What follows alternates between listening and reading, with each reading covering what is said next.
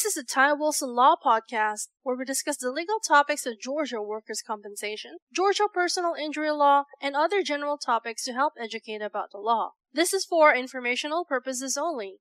We do not represent you until we have a written agreement to do so. Our goal is to provide helpful information and to educate listeners. If you have a specific question on a Georgia legal topic, feel free to contact us toll-free at 877-960-4585. Now, without further delay, here is Ty Wilson. Hello, this is Ty Wilson. I'm a Georgia workers' compensation attorney practicing law in the state of Georgia. And our video topic for today is, are workers' compensation settlements taxable?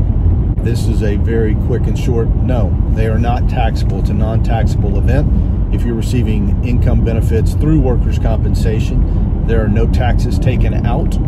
However, you're paid 2/3 of your average weekly wage. And so a big portion of that is missing usually is taxes. And so workers' compensation payments are a non-taxable event. If you have further questions, it's always recommended you speak with a tax professional regarding your specific situation, as your settlement may vary and you may be in a different state. But in the state of Georgia, the settlement proceeds from a Georgia work injury are non-taxable. We'll see you on the next video. Thank you. Thank you for listening. This has been the Ty Wilson Law Podcast.